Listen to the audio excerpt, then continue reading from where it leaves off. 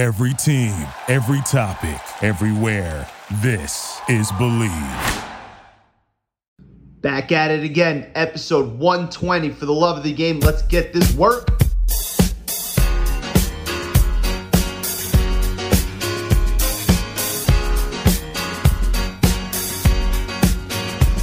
They say they never really miss you till you dead or you gone. So on that note, I'm leaving after the song. So you ain't gotta feel no way about Jay so long. But at least let me tell you why I'm this way. Hold on. I was conceived by Gloria Carter and Agnes Reeves, who made love under the sycamore tree, which makes me a more sicker MC. And my mama would claim at 10 pounds when I was born, I didn't give her no pain. Although through the years, I gave her fair share. I gave her first real scare. I made it for birth when I got here. She knows my purpose wasn't purpose. I ain't perfect, I care. But I feel worthless cause my shirts wasn't matching my gear. Now I'm just scratching. Welcome back. It is episode 120. That's right, 120. For the love of the game, it's your boy ATH back behind the mic, back in the saddle. A lot to discuss. Excited about today's guest. We're going to talk a lot about NBA free agency. We're going to talk a little bit about the draft. So there's a lot to cover there. Just a couple of quick things before we get into this evening's guest. First of all, shout out to the U.S. men's basketball team. Everybody was all freaking out early on when they lost a couple of exhibition games. They lost that game against France. They lost that game against Australia. Well, when it came down to it, nut crunching time, Kevin Durant was awesome. Drew Holiday was awesome. They got their defensive rotations together, and they ended up winning gold in Tokyo, just like I predicted. Just chalk that one up to another win for your boy ATH.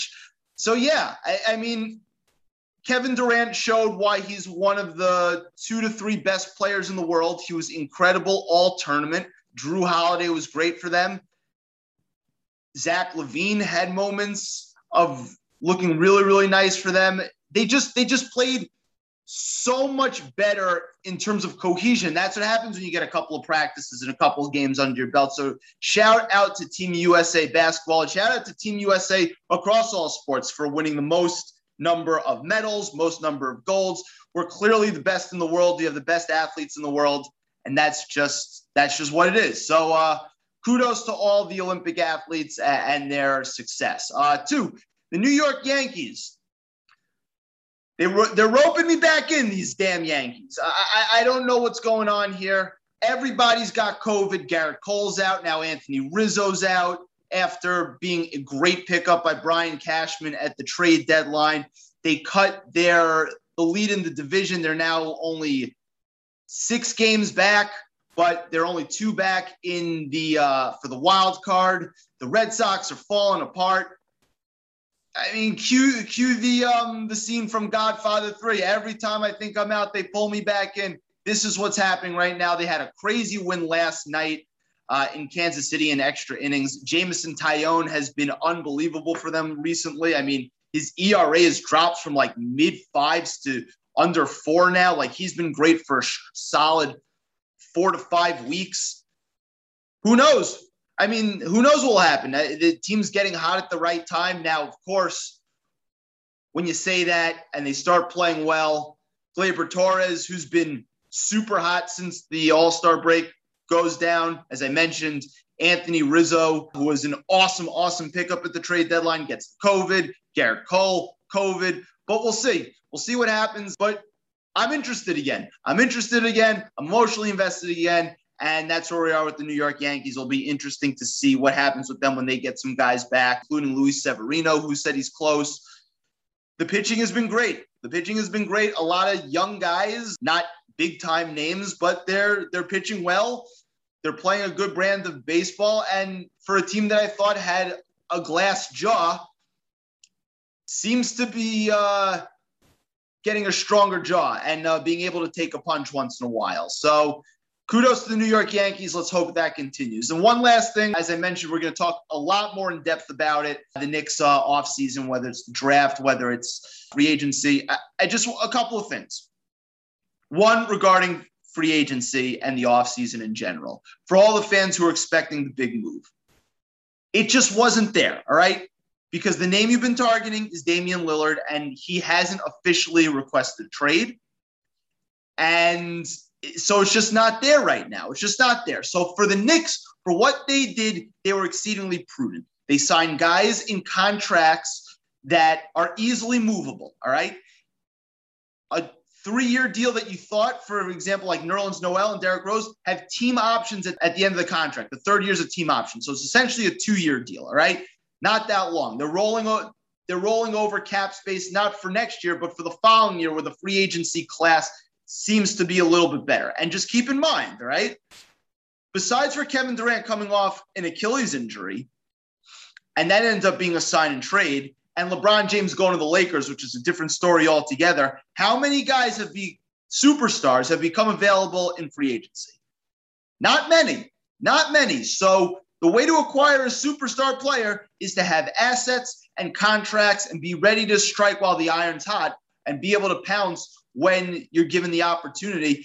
And all the deals that the Knicks did, including Evan Fournier, including bring back Derrick Rose, including bring back Nerlens Noel and Alec Burks, all those deals fall into that category. They have a bunch of contracts within the 10 to $20 million range that you can easily stack to package them together to go get your guy. So now it's about the Knicks being patient. And when their guy comes, now it's time to go get him. But they put themselves in position. You can't really argue otherwise. I mean, if you don't think what the Knicks did was prudent, then I don't know what to tell you. You don't really have an idea of what's going on in the landscape of the league. As far as their draft goes, they moved back a couple of spots to get back future picks. They ended up taking Grimes out of Houston, a nice wing player. They ended up taking Deuce McBride in the second round, point guard out of West Virginia, and Jericho Sims late in the second round. We'll talk about him later on with my guest, who's actually at Summer League. So, yeah, the Knicks draft was all right. I don't see any of those guys actually being on the big boy roster come the season start. But so far, solid offseason for the Knicks. And the cherry on top was the Kemba Walker deal, who became available off a buyout. I don't like paying Kemba Walker $30 million with his knees. $8 million, that kind of risk, absolutely love it. It's a ceiling raiser for the team. So who knows? You know, right now the Knicks, as I see it, stand in somewhere between 5 and 8 in the Eastern Conference pecking order. They may not finish fourth like they did last year. And it doesn't mean they're not a better team, because they are a better team on paper. But the East has gotten a lot better. Can't fault what the Knicks did. And having said that, we're going to get into that in a lot more detail with tonight's guest in just a matter of moments. I have the pleasure of bringing back a recurring guest, a special recurring guest, somebody I haven't had on in a while, somebody who enjoys Knicks and hoops just as much as I do. He's actually out in Vegas right now, one of my better interviews I've done recently, none other than Papa Left. What's good, brother? How we doing? How's the Vegas heat treating you? It's hot. It's someone said wait till it gets to 125, then it's real. I'm like, I'm not waiting for that. I'm out of here if it gets 125. There's no humidity, it's fine. No humidity, it's fine. Yeah. It can get a little oppressive. The wind, someone like me that can that likes to tan a little bit. Yeah, it's like a consistent heat wind. It feels like you're in hell. It's just I remember this morning a homeless man asked me if I could get him a sandwich. I was like, that's all? You don't want water? Maybe an iced tea or something? Yeah, I got him a sandwich and some water. I took the onus to get him some water because it's hot, man. It's bad. You're a good man. You're a good man. So, I wanted to bring you back on. Obviously, Knicks were active in the offseason. Offseason got a little crazy for a little bit. But before we get into that, as I mentioned, you're in Vegas for Summer League. What's the vibe like this year, Summer League-wise? I've never been to Summer League. It's something I'd like to do. Obviously, since last March, things are a little different. Yeah. Obviously, things are opening up a little bit. Nevada's been open up for a while now. So what's the vibe like in Summer League this year?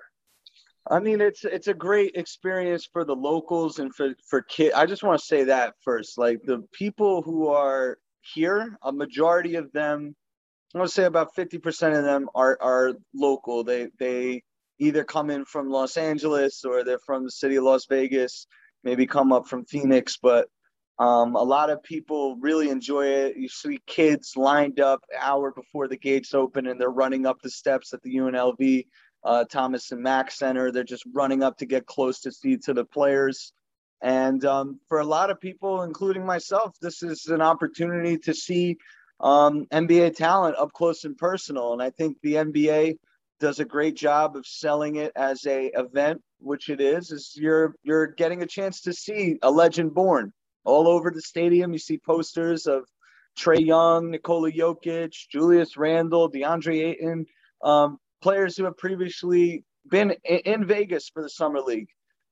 So I think people are just it's an odd experience where you're not really rooting for a team.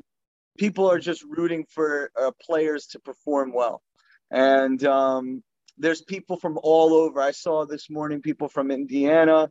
I saw people from Detroit, obviously, here for Cade Cunningham.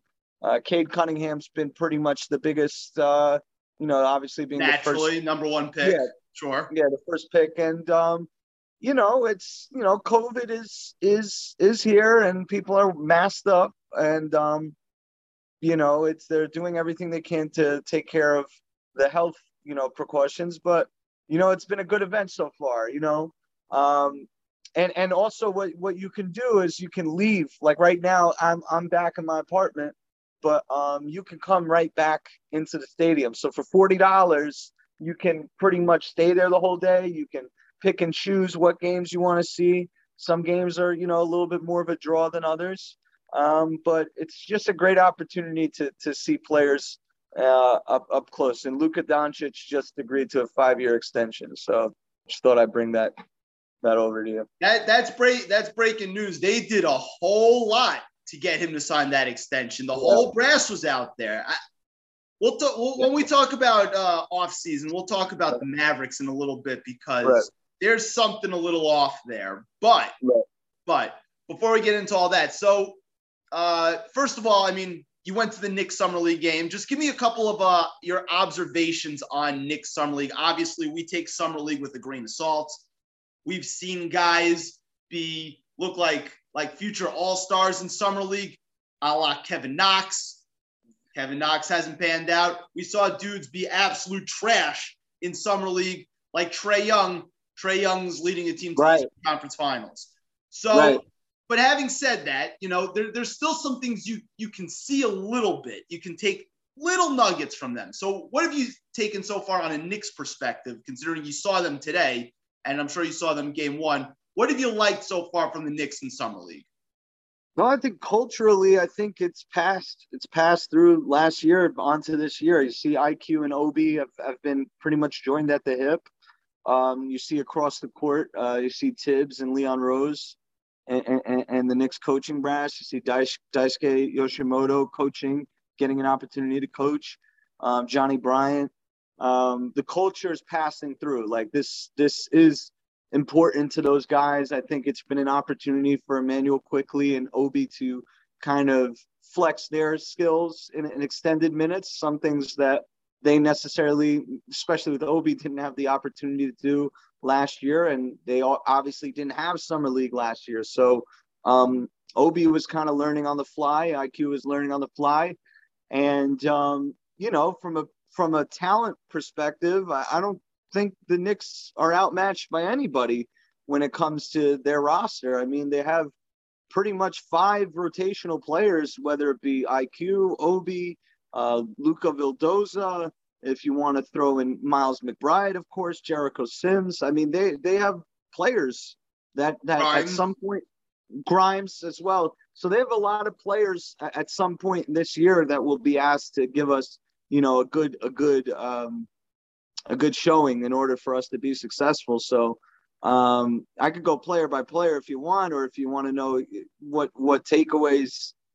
Well, I think the quick takeaway from today's game, because I actually had it on in the background, was, you could tell that Obi and Emmanuel Quickley played playoff minutes last year, right? Yeah. Like they just look different on that screen, right? They look like they played in playoff games. They got rotational minutes, in big minutes. Like, they just look like they're different.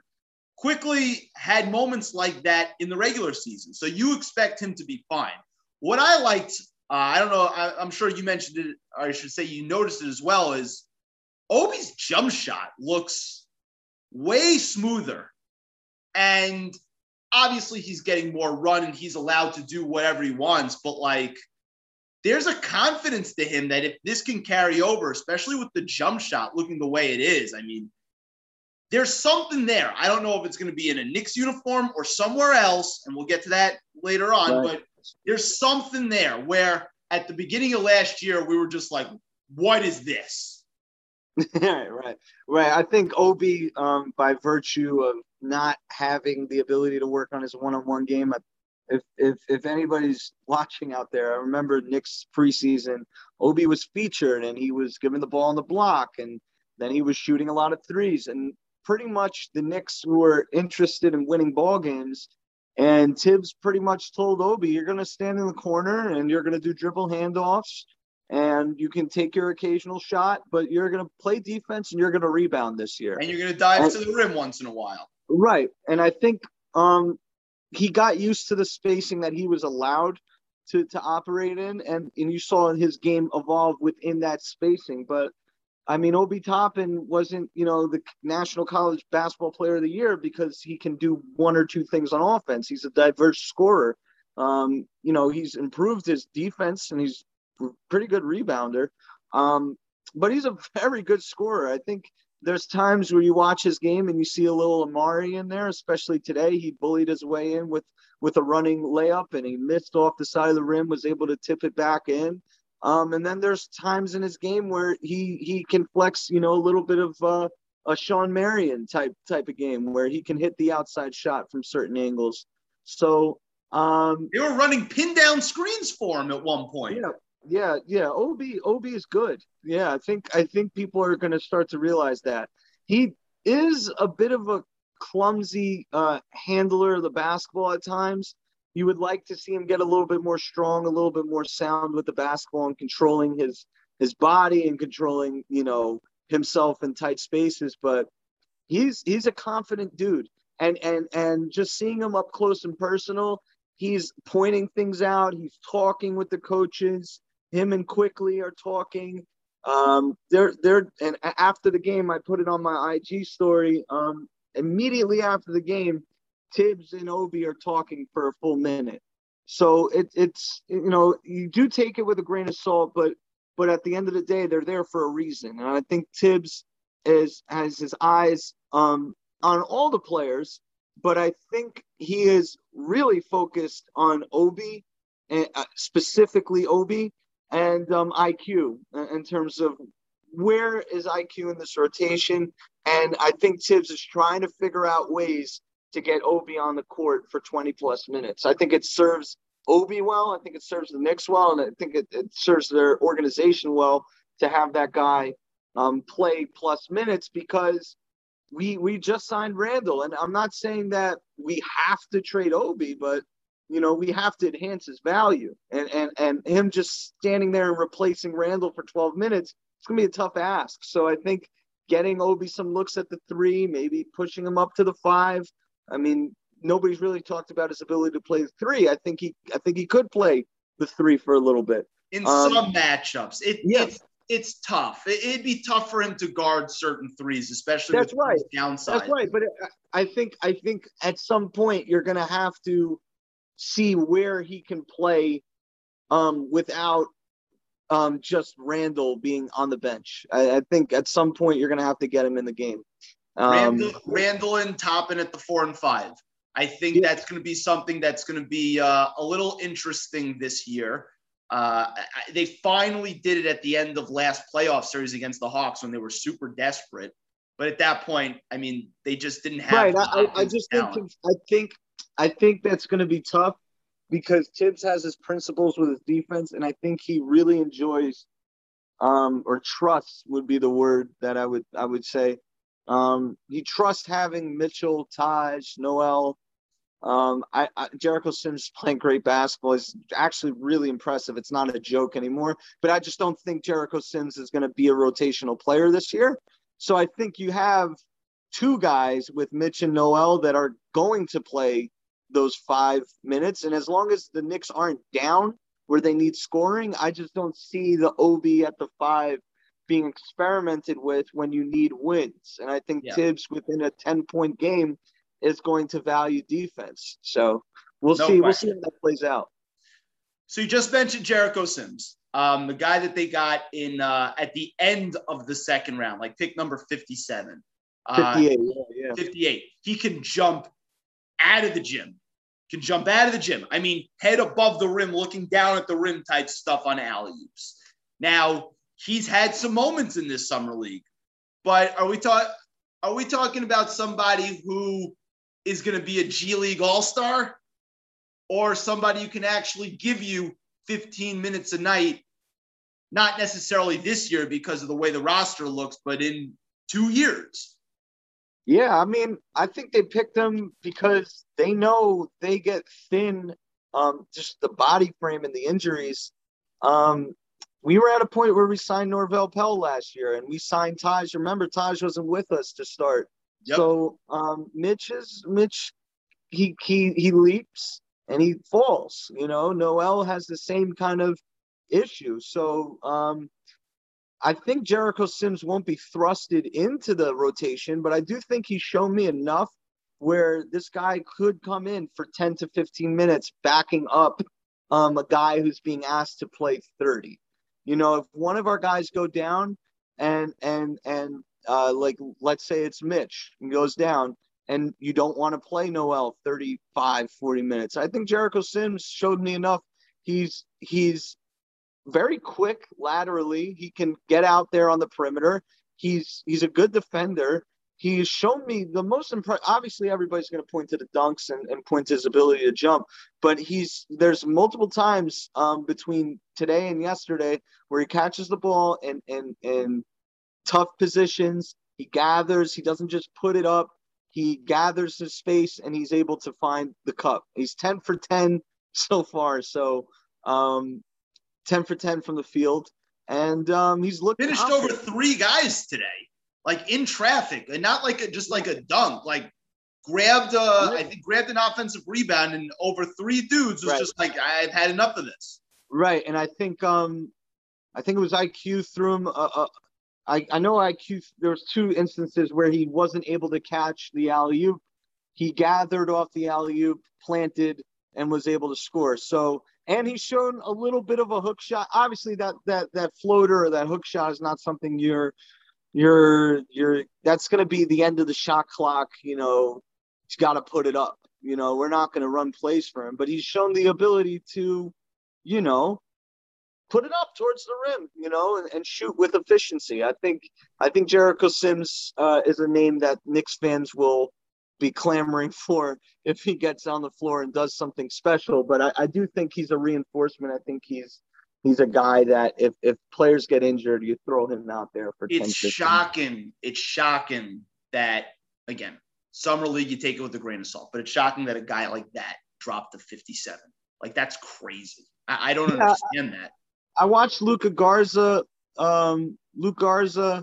yesterday, and for what he's able to do offensively, he can shoot, you know, he can, you know, rebound, but he's a liability on defense. Like, he's just not able to compete laterally. Mm-hmm. And you know, a name like Garza is a hot name. He put up a lot of points. He's like an All-American style college basketball player. But yeah, I do agree that Sims probably, you know, got vultured by, you know, players with bigger names and also probably with more skill set at the 5. I think teams are not interested in developing a player like Jericho Sims when they can get a player that can hang around the perimeter and do more things. But I mean, for what he can do, he can rebound, he can play defense, he can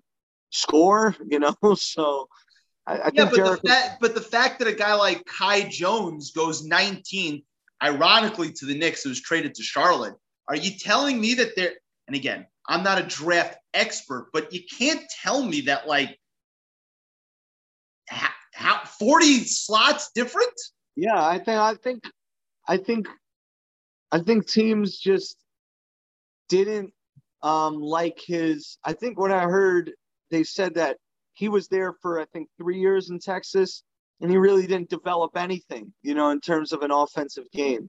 But I think with the Knicks and what they're looking for, is he going to be the next Dwight Howard? No, he's not going to be the next Dwight Howard, but he can come through in the modern version of Dwight Howard and pretty much handle a body. He can handle a body, play defense, chip in with pick and rolls.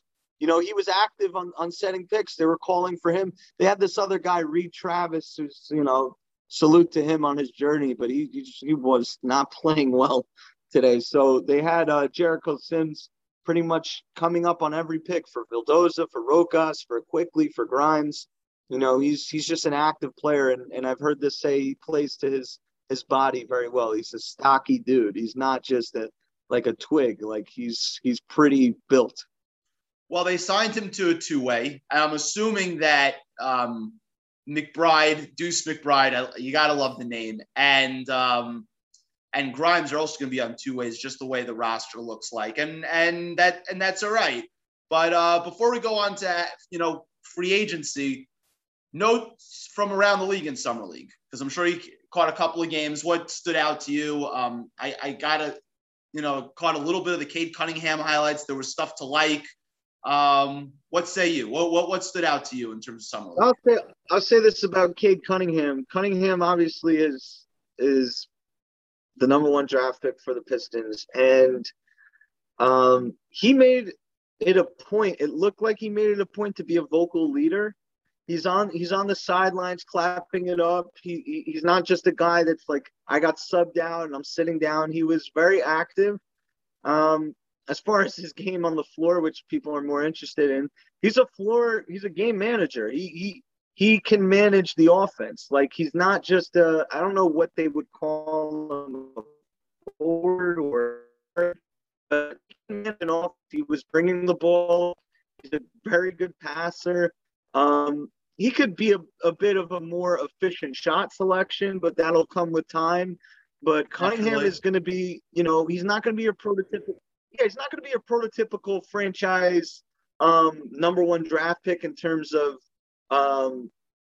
I just think people more fit the bill of like athletic freaks that are just, jump off the board.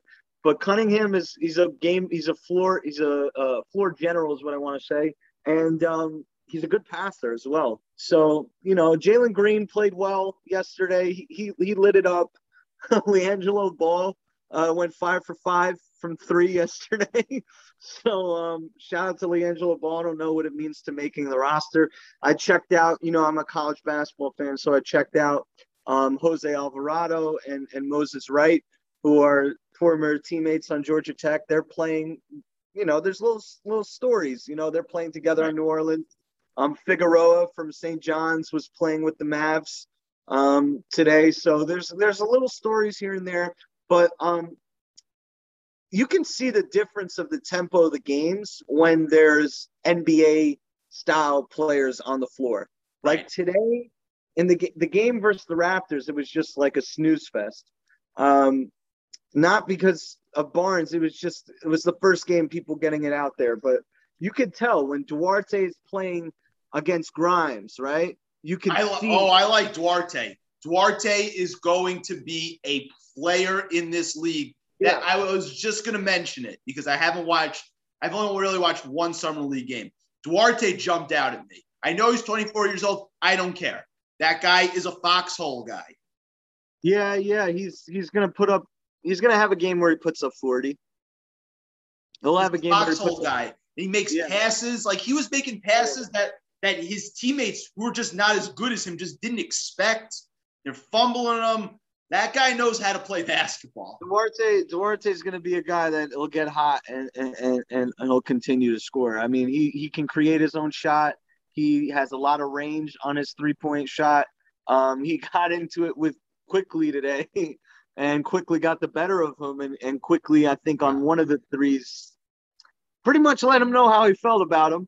A little trash talk, a little pleasantries exchange. I screamed out. I know he's not. I know he's 24 and it doesn't matter. But as a Knicks fan with the ability to impact the game about as good as I am ever, I screamed at him during the free throws. He's too old. He's too old. So that's good. But no, he's going to be good. Cunningham, I know this is a little blasphemous, but it's a little Luka-ish.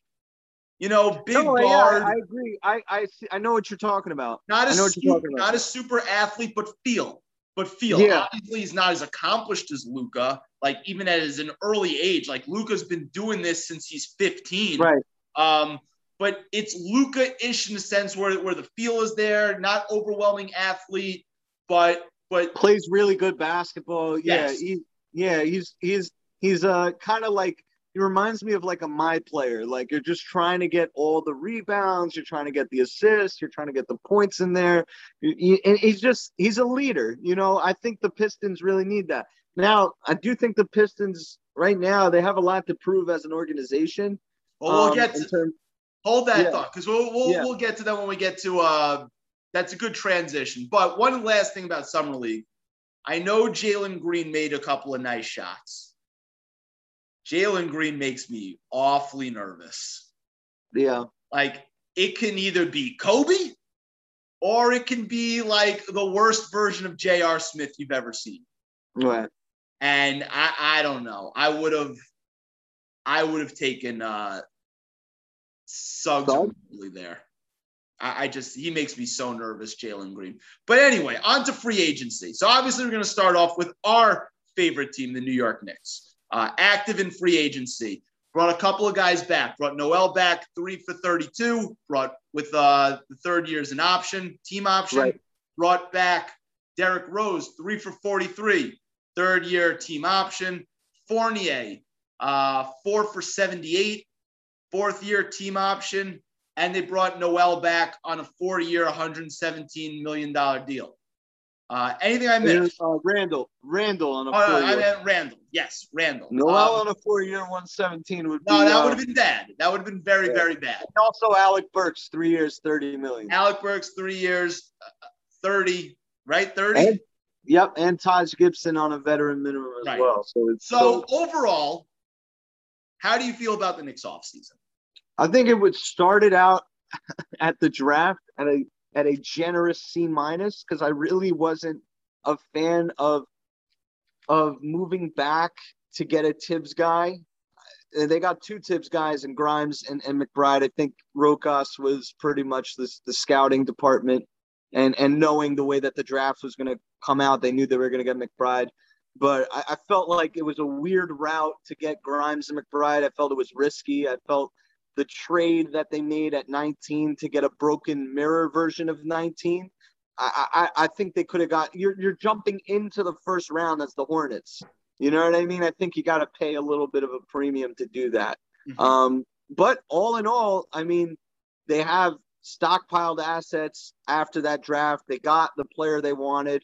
Time will tell what Grimes is able to do in this rotation with all those players they brought back. I think McBride is going to be a player that when you see him on the floor, good things are going to happen. I'm a big fan of Miles McBride. He's played very well. He's just an intense player. I think Grimes also is a very defensive juggernaut. So I started off there at a C- because I just think that they did a lot to do a little with the assets they had. They came in with 19, 21, and 32. And they left with 25, 36, and a pick that we don't know when we're going to use it from the Hornets. So I just felt like value-wise, I think they were trying to save money, and I maybe saved 1.8 mil. Something like $2.5 million, and they picked up a future asset to throw in a trade. Right. We'll see how that turns out. I've been playing the Knicks insurance policy. Let's wait for another year. game so long. It's been my entire fandom as being a Knick fan. But it started out as a C-.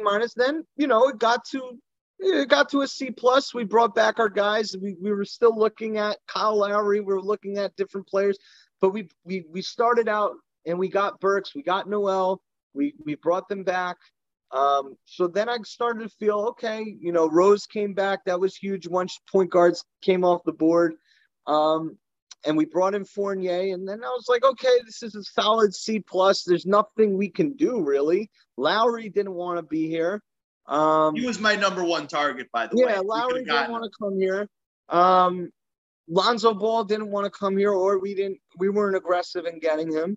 And the market dried up for point guard, and I was concerned, that we had Derrick Rose pretty much 30 minutes looking at, and I was like, this is not – I don't want Derrick Rose to be my starter. I love Derrick Rose as my backup, but once the Kemba news came available, I think I would grade it out as a solid B, because we pretty much are stacked as a rotation 1 through 10 very well. I mean, you name it. I mean, we're stacked at each position, and I think Kemba by himself is a problem. I think Rose by himself is a problem.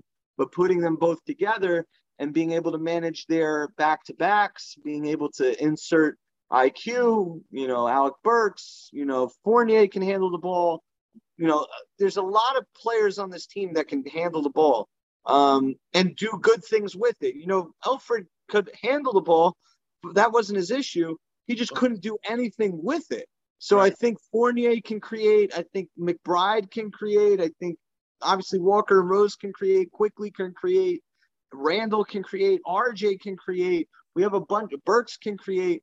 Just a lot of players that can make moves going towards the basket. So I think we'll be an even more dynamic team. We might slip a little bit in defense from Reggie Bullock and leaving. But, yeah, man, I think we ran it back and we added Fournier and Walker. And I think when you look across the NBA landscape, usually when you're a good team, it's hard to maintain your assets. It's hard to maintain the players that got you there.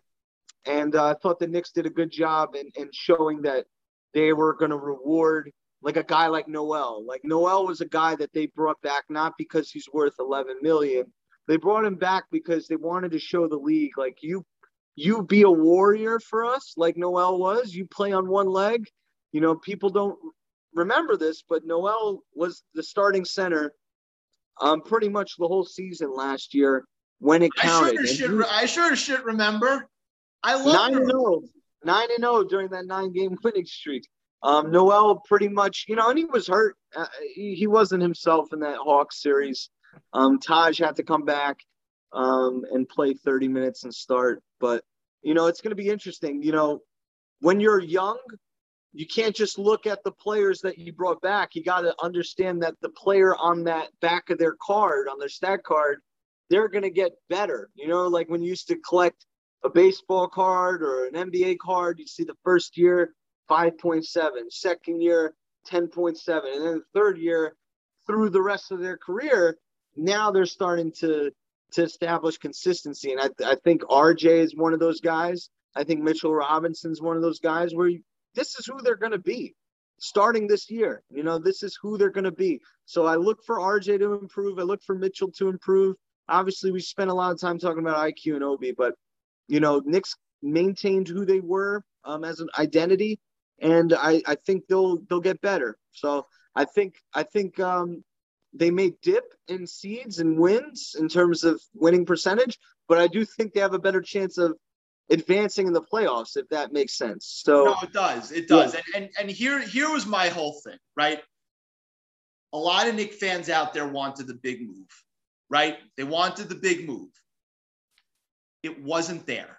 It wasn't there. And if the big move isn't there, the most important thing to do is to put together contracts and assets where when the big move is available, you have the ability to strike while the iron's hot. Because eventually you're going to have to push. You're going to have to push because, as we've seen over the last couple of years, besides for LeBron and KD, really, how many dudes have really hit the free agent market.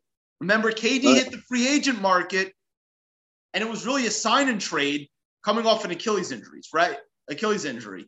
LeBron, okay, went to the Lakers, but that was a special circumstance. These guys, like, people were lining up cap space for a guy like Giannis to hit the market. He never hit the market, right? But there's always guys like, and eventually it's going to happen. Damian Lillard's going to ask out. You saw what Portland did this offseason. He's going to ask out, right?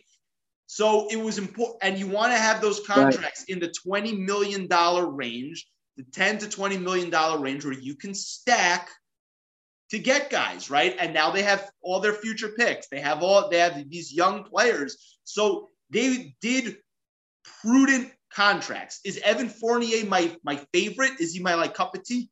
No, but again, it's a number that is easily movable, especially with the last year being the team option. So for what they were going, for the situation that they're in, knowing what they want to do in the future, I think it was a really good offseason for them. Plus, you show continuity, and you show that the front office not only has, a functioning brain in terms of knowing how the salary cap works and knowing the landscape of how superstars get moved now. They kept their powder dry and they're ready to strike when the iron's hot, and you just have to be ready. So I commend them for it. Yeah, I think the grade will obviously, like any off-season grade or draft grade or anything like that, it'll play out over time. Right. But when Damian Lillard, if he asks for a trade in December, you have contracts to move. And the Kemba Walker piece, right? So Knicks fans were freaking out on Twitter about the point guard situation. I wasn't really that nervous because you drafted in that position. You drafted quickly. You drafted Deuce McBride this year, right? Who they like, right? You expect RJ to take a step up in the ball handling duties. You expect, you brought Derrick Rose back to play 20 to 22 minutes a night. I thought they were covered there, but when Kemba came available on a buyout and all they had to do is basically pay him mid-level exception money as a risk, I know his knees have been shot, but if he can get back to 85% of what he was 2 years ago before the knee injury, that is a major win. Yeah. Yeah, I'm on the behalf of people that are freaking out, and I'll tell you why. I think there are guys who can handle the ball, but is IQ unlocking Obi? Is RJ unlocking Obi? Is McBride unlocking his teammates? I don't see that. I know Rose has done that, and obviously Kemba's going to do that. So I think it's really big and he provides. I think IQ was talking about it on the post game today, where he's like, I learned from Rose, and now I'm going to learn from Kemba. So I think it's getting those young guys good looks and giving them more to work with, like getting in the paint, getting a guy that can get into the paint at will. Rose can do that. Kemba can do that. I think it takes Obi out of the corner. It takes RJ out of the corner. It helps Grimes play in a fast break because he's not a half-court player right now. I'm not sure he's gonna be with the big boy club to start the year. No, he's looking like he's tentative. He's a two-way. I'll tell you, he's everything he was talked to be as a defender. But just to get to be back to that point guard spot, the point guard really should be a guard, or the point guard really should be the engine of the offense. Your primary ball handler should be the engine of the offense. And, Randall is a scorer and he can pass out of a double team decently, but I don't think he's an engine of an offense, and it's just too predictable. So having a closer like Kemba, having a closer like Rose, and a guy who can activate our young players and have them play more diverse spacing on the floor, I think that was huge. I think it cemented the offseason. It gave it okay, I trust these guys. They had something planned the whole time. So I think if they end the offseason without Kemba, There's a lot of questions. I think the fact that they got Kemba, it just puts those concerns at bay. And I do agree with you. I do agree that IQ and McBride are here for a reason, and Rose and Kemba are a little bit old and their injury risks. And I do think we do have reinforcements, but starting the season back with our squad, adding Kemba and Rose to just start from game one is a totally different outlook from me as opposed to Rose and Peyton. You know what I mean? So, and if they end up being a 6, 7, or an 8 seed, given the landscape of the Eastern Conference, they could easily win almost as many games as last year and move down in the standings. And you know what? That's okay, because right now it's all about competence, and being able to strike where the iron's hot, because there's going to be a time where a superstar is going to ask out, and they're going to want to come, and they're going to be in a great position to do so. Well, you're 100% right. You're 100% right. Moving from one marquee franchise to the next, the Lakers had a very busy offseason. Started off with the Russell Westbrook trade. They moved off of Kuzma, moved off of KCP, moved off of a bunch of guys, let Caruso walk. They brought in a bunch of veteran minimums, a bunch of old dudes. It was Carmelo, it was Dwight Howard, it was Malik Monk, who I actually kind of liked. We'll get to him in a second. What were your thoughts of the Lakers offseason? Well, I think the Lakers did an incredible job of filling out that roster and making the team a little bit more than LeBron and AD. I think their team was LeBron and AD, and they were looking for a third piece. And Kuzma just never was able to be that guy, at least last year. I think they diversified their lineup. And Russell is going to be an enigma until he wins the ring, right? But I think this is his opportunity. I think he's going to be motivated. I think they're a deadly team. They are old, but I don't want to be playing against Russell Westbrook 48 minutes of his dog mentality of just getting to the bucket at will. Are you a Westbrook guy? There are guys who are Westbrook guys.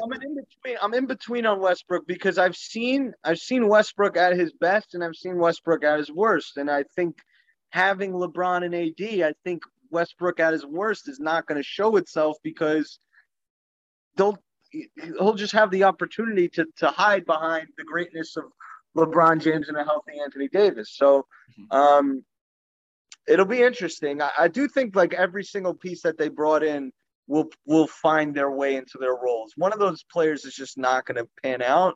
But I do think of the Carmelos, of the Malik Monks, of the Kendrick Nunns, you name them, Dwight Howard,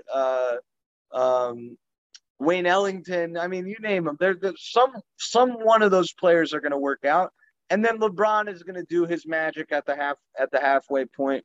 Who's not working? Who's working? Melo might get cut. You never know. LeBron is not. I don't think that's happening. LeBron has been best friends with Melo his whole life, and this is the first time that they've teamed up. So I think LeBron is.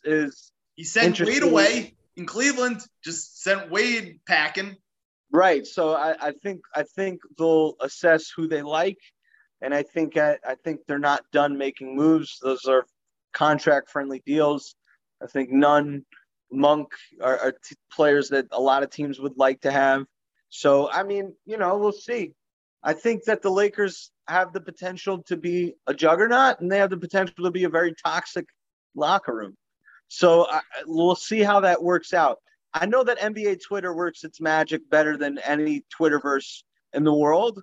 So if Westbrook has a bad game and LeBron and it's not working, that's what I'm saying. It has the potential to be a toxic environment there in LA. And as far as like the other teams in the West are not taking their foot off the gas pedal because the Lakers got Russell Westbrook, they're going to be even more motivated to get those top seeds so they can stay out of the Staples Center come, May and June. So the Lakers were presented with, from what I was following, they were presented with two avenues. They were rumored to be in the Buddy Hield sweepstakes, or they were going to be in the Westbrook sweepstakes, right? Because they didn't have the assets. They had very limited assets and contracts to move that they were all going to need to be included in those deals, mainly Kuzma and KCP, right? They were going to be the ones that had to be in these deals to make the money work, right? Because they weren't bringing back Schroeder. And obviously Schroeder turning down his extension was a bad idea, right? So once they decided to go all in for Russ, right? They kind of, because of Russ's contract number, they kind of pigeonholed themselves into, we're doing minimums now. Like, that's it. The veterans on the minimums, that's what we're doing, right? Because that was their only option. That was really their only option. And, you could argue that, Buddy Hield, I know he had a down year last year and he's in a toxic environment in Sacramento, but Russ has been there, right? For better, for worse, Russ has been there. Russ has been in playoff games, right? There's something to be said about dudes who have been there. And I'm a Russ guy, right? I know the 90-10 rule with Russ, 90% great, 10% not so great. And the 10% is super glaring at times. But, I'm a Russ guy. For the regular season, I think it's going to be really good because LeBron's going to want to take his foot off the gas and ease in and because he's in year 18. And Westbrook is going to have this insane energy, that he always has because he's always there, except for a little bit last year, but he's always there, right? And they're going to need that on nights. In the playoffs, it's going to be a little interesting because the half court and Russ's shot has not has failed him for the last couple of years. He doesn't cut. He doesn't do anything without the ball. LeBron doesn't cut or do anything without the ball. And then there's Davis who can, float in and out from time to time. So are they going to have enough shooting around those guys? I mean, they're good standstill shooters. They are, but are they going to get the looks, that they might think that they're going to get if you're playing Westbrook and LeBron and Davis with another big, which I don't think they're going to do come playoff time. I don't think Dwight Howard's going to see a lot of minutes. I don't think Marc Gasol's going to see a lot of minutes. I think with a team like the Lakers, it would behoove them to really take the regular season seriously. Need the continuity. Yeah. They really need to come out and even if they struggle to win at the clip that they're used to winning early, may it be 3 games over 500, we're 20 games into the season or something like that. They really that's not panic time. Yeah, they still have to work on a identity and who they are, because a team like the Utah Jazz, they got knocked out early, but they run their sets. They know who the ball's going to late in the game. Yeah, but the Jazz, as Jay-Z once said, he's all right, but he's not real. You just know. They aren't doing it. I'm gonna hold that because, it does count when you have Donovan Mitchell.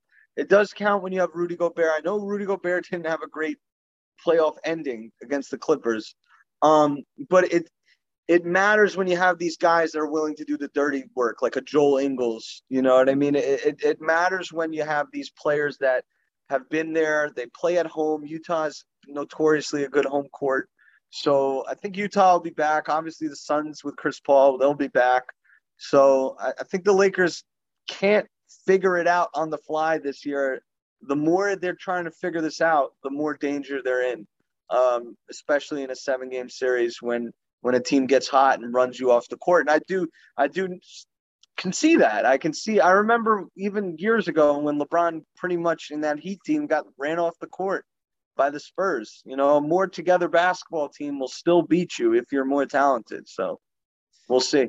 I'm not sure Utah is that team, but with the Lakers, I think the shooting will be okay. And first of all, my favorite signing of theirs is Malik Monk. I don't know how they got him on that deal, on a prove-it deal. It just Cash App. LeBron Cash App. Yeah, I don't get it. I mean, he was in a weird spot. His career started off a little wrong in Charlotte. They had a bunch of guards, but he had games where he was looking like he was going to be like Lou Williams style in terms of getting hot. I love that move for them. That's my favorite move for them. But my biggest fear about the Lakers, and I hope for the Lakers' demise, but defensively, they're going to be bad. They're going to be bad. Russ hasn't been good on defense for the last 5 years, and I'm a Russ guy. He takes a lot of chances and doesn't, he just has too many brain farts late in games. LeBron is good when he wants to be. I mean, Davis is stellar. But other than that, there's a lot of holes on the perimeter, and guards are going to have a field day with them. Yeah. Yeah. So, I mean, like I said, they're getting up there in age. I just think that their ability to get up and overpower you with LeBron and Anthony Davis, obviously Russell Westbrook, I just think that they are a powerhouse. That is a three-headed powerhouse. So, I mean, most nights they're just going to be able to will their way to victories. But in a 7-game series, when bad matchups and guys start to click and the chemistry is there and I've been here together with you, I think that matters. We've seen teams sprout up and organize within a year and win, but things happen. The injuries happen. Yep. So I would say that the Lakers probably the favorite to come out of the Western Conference, especially because Kawhi is hurt and Luka doesn't have anybody to play with, and shout out to Kristaps. But I feel like there's a lot of holes in the Western Conference. And, no one knows what's going on with the Nuggets. Is Jamal Murray the missing piece? And he's hurt. He's going to miss most of the year. Right. So can the Suns run it back? I know in sports it's hard. I know in fantasy football it's hard. It's hard to lose when you get so close and you're like, that was my year. There's always that thought in the back of your head, like this was my opportunity. So we'll see. We'll see if the Suns can run it back. The Suns have a great coach. They have a great organization, and we'll see. I'll be rooting for him. I don't think Devin Booker's the next Kobe Bryant, though. But I think let's all slow down there. Let's pump the brakes. Not to project too much into previewing next season, but I think, while the Lakers may be the favorites, I'm not sure they're the clear-cut favorites because depending on what happens with Klay Thompson, I think the Warriors can really slip into that spot. Other winners and losers from free agency. The 3 teams that you like the most, 3 teams that you didn't like, or moves that you like the most, or moves that you didn't like. What stood out to you? Why don't you give me your winners? I want to hear who you like. So I'm going to give you – okay, so I loved what the Bulls did in terms of Lonzo, and I loved what the Bulls did in terms of Alex Caruso. I don't necessarily love the DeRozan trade, especially then giving him that contract on top of it. I think that's a little ridiculous. I don't love the fit with LaVine there, with him and DeRozan. I think it may be LaVine insurance if they don't want to pay LaVine.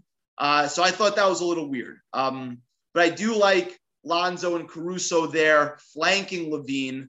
They're going to be an interesting offensive team, but those 2 guys can play defense, but they're going to be interesting. But overall, I would say they're winners. I would obviously say that the Miami Heat were winners with the Kyle Lowry sign and trade. They brought back Duncan Robinson on a big deal, but I think Duncan Robinson is a little bit more valuable than people think. Like he can do a little bit more with the ball than he gets credit for. And I thought I hate to say it, but the Nets had a really good offseason. Patty Mills? The Patty Mills deal is exactly what they needed. It's great. It's great insurance for Kyrie. I liked what they did in the draft. I thought they had a really good offseason. Just on the Patty Mills signing alone, bring back Blake Griffin, obviously, who was big for them. A sneaky move that I like that kind of went under the radar is I don't mind how Milwaukee had their offseason. I know they let PJ Tucker go. They brought Robbie Portis back, but I love the Grayson Allen trade for them. Yeah, that's a good I love one. the Grayson Allen trade for them, and I think Rodney Hood in that environment could be good for them. Well, yeah. The three I didn't like. I don't know Milwaukee. what Detroit's doing, man. I know it doesn't matter what they do in free agency because it's about Killian Hayes, it's about Isaiah Stewart, and it's about, Sadiq Bey and the young guys. But, like, why are we signing Kelly Olynyk? Like, I just don't understand why. Again, the Bulls, I also would put them in a little bit of a loser thing because I just don't think to trade as much as they traded for DeRozan and then to pay him as much as they paid him when it looked like Paid double. the market, yeah, they were bidding against themselves. I thought that was weird. And arguably the two biggest losers of the offseason are the Pelicans because, what are the Pelicans doing?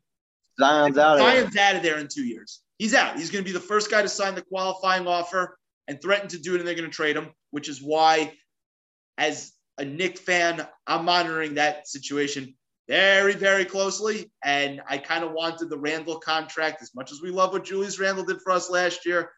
If Zion wants to come, we love you, Julius. Adios. It's Zion time.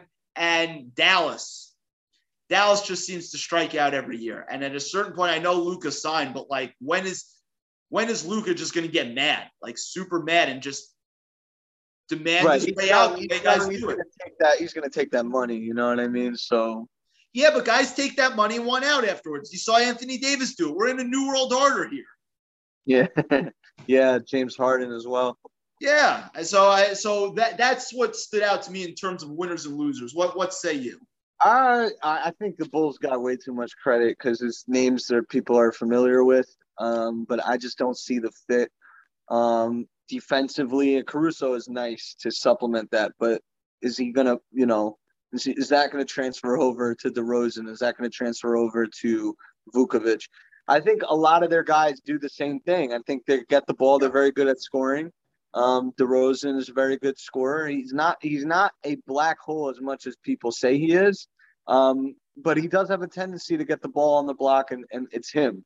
Vukovic does the same thing. And for a team that was so aggressive and so, desperate to make a big splash, they did it last year. They didn't crack the top 10 seeds. It'll be interesting to see because they pretty much maxed out their ability to make moves with those contracts. I'm not so sure they're better than the Hornets. I'm not so sure they're better than the Celtics. I'm not so sure they're better than those teams in the 7th, 8th range. But I'll give them credit because they had to go for it. They had to because they haven't made the playoffs in forever.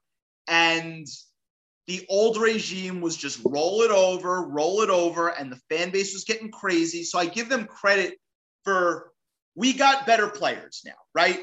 The fit may not be perfect with DeRozan, but he's a good player. We got good players. Lonzo's a good player. Caruso's a good rotation player that the Lakers are going to miss.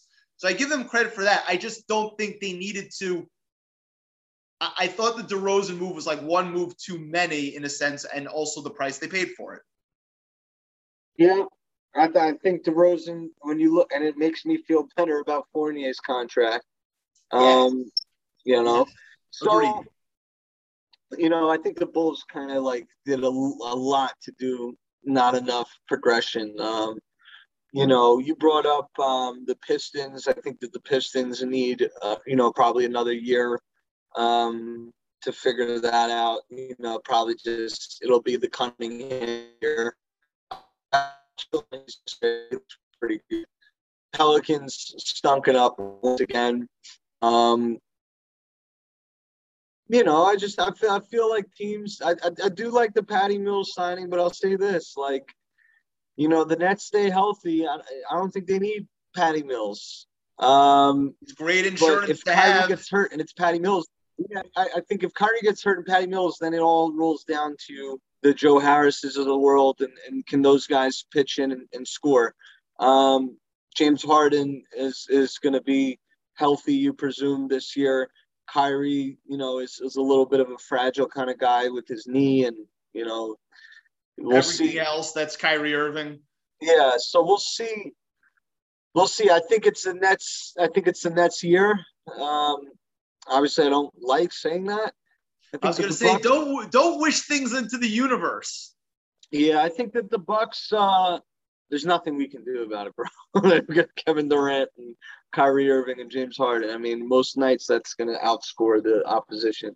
I think that the Bucks tried to replace PJ with Grayson Allen, and I don't know. It's very interesting because Grayson Allen is a very annoying player to play against, and he kind of has that same vibe as PJ Tucker. But PJ Tucker was such a heart and soul kind of player for them. Yeah.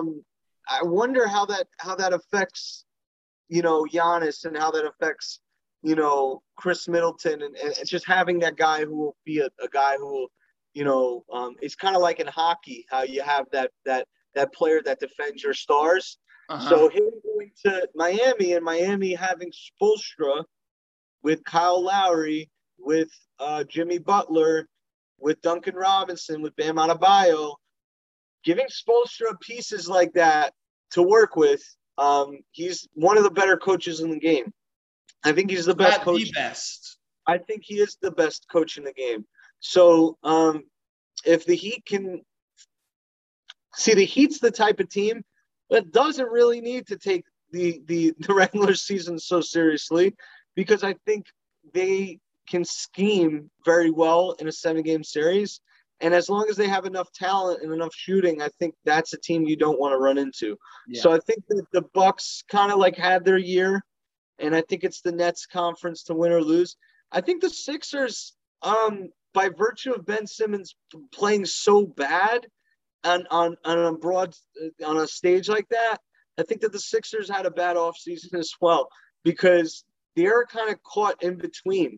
Nobody wants to pay the Simmons price, but I don't know that they can go forward with Simmons in that locker room. Well, I think that it might be cut ties time with them. I don't know if they're going to. I agree, and that's the one domino that's really left to fall. I really appreciate you giving me so much time. You got some Vegas stuff to do. Before we let you go, quick thought on the Yankees, right? Oh, yeah. Are we back? They're going to win the AL East. You're calling it. They're still 5.5 out. I'm telling you right now, we have a good mix of young players, of young pitching. We have very good pitching. If we can beat the COVID bug for the next week or so, I think we're going to play positive 650 to 700 baseball. I really do. I think you got Luis Hill, you got Garrett Cole, you got Tyone's pitching his ass off, you got Jordan Montgomery, just a clutch, keep the game close. Loizaga's pitching well. Chad Green's got the opportunity to get his arm well. Chapman's hurt, but Britton's back. Clay Holmes can pitch well. Obviously Rizzo and Gallo are diversify our lineup much better. But this is the type of team that if it hits full stride, it's sweeping series. It's win out of 3. Can we play well against the White Sox and the Red Sox? That'll be the true test to whether this team can Let's make not forget a them, because the Blue Jays have been crazy hot. Not discounting the Blue Jays at all, but this week, we play the Royals. The Red Sox play the Rays. We're probably like 5 games back of the Rays, and we're about 2 to 3 games back of the Red Sox, a game back of the Athletics. I just think over a period of time, if we can weather the storm when we lose a series and we can continue to keep the gas on the pedal, I think our rotation is very good. I think we're going to have better pitching probables, better pitching matchups most series. I think our lineup is better than most lineups. We have enough talent now that Boone is in CPU mode. Like, he doesn't really have to make that many tough decisions. We have a lot of talent in our bullpen. We have a lot of talent in our pitching. So as long as we can weather the Rizzo, Chapman absence, Cole being absent, Montgomery being absent. Add him to the list today. Glaber's IL too? Yeah, thumb issue. Yeah, it looks like he's out 10 days at least. Gio Urshela's out, Herman's out. It'll be, can we play a tick over 500 for these next 10 games? Royals, White Sox, Red Sox. That'll be huge. Yeah. The Rizzo thing hurt my feelings. Yeah, I don't know what's going on. They got the bootleg. They got either the Johnson & Johnson or they got the bootleg. I don't know what they did.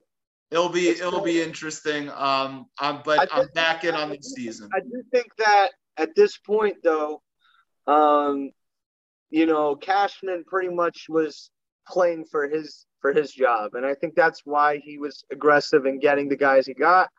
And they got to make the playoffs. They don't make the playoffs, everybody's gone. I don't think Cashman's gone, but I think Boone is gone, and I think they reassess how they want to continue building the roster. Guys like Stanton being here forever, do they look at Aaron Judge and say, you know what, we got Gallo for another year? I don't know if we're going to hold on to your value until you're a free agent. So we'll see. Yeah.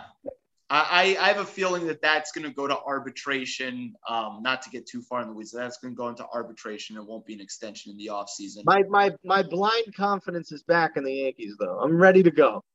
We're better than the Rays. We're better than the Red Sox. I don't know if we're better than the Rays yet. I don't. Because they've proved to us that they're better than us every year.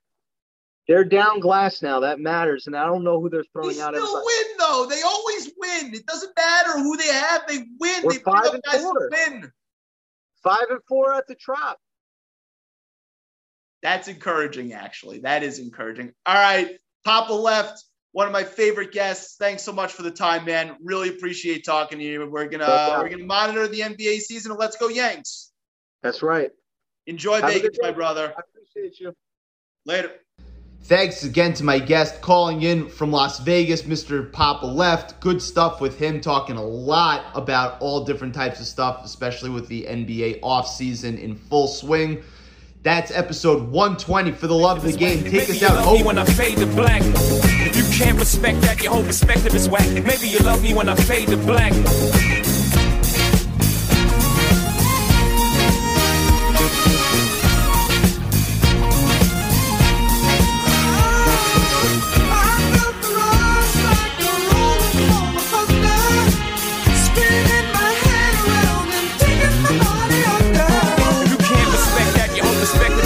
Maybe you love me when I fade to black. If you can't respect that, your whole perspective is whack. Maybe you love me when I fade to black.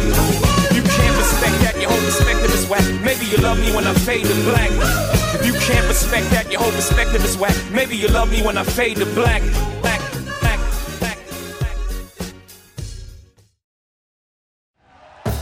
Thank you for listening to Believe. You can show support to your host by subscribing to the show and giving us a 5-star rating on your preferred platform. Check us out at Believe.com and search for BLEAV on YouTube.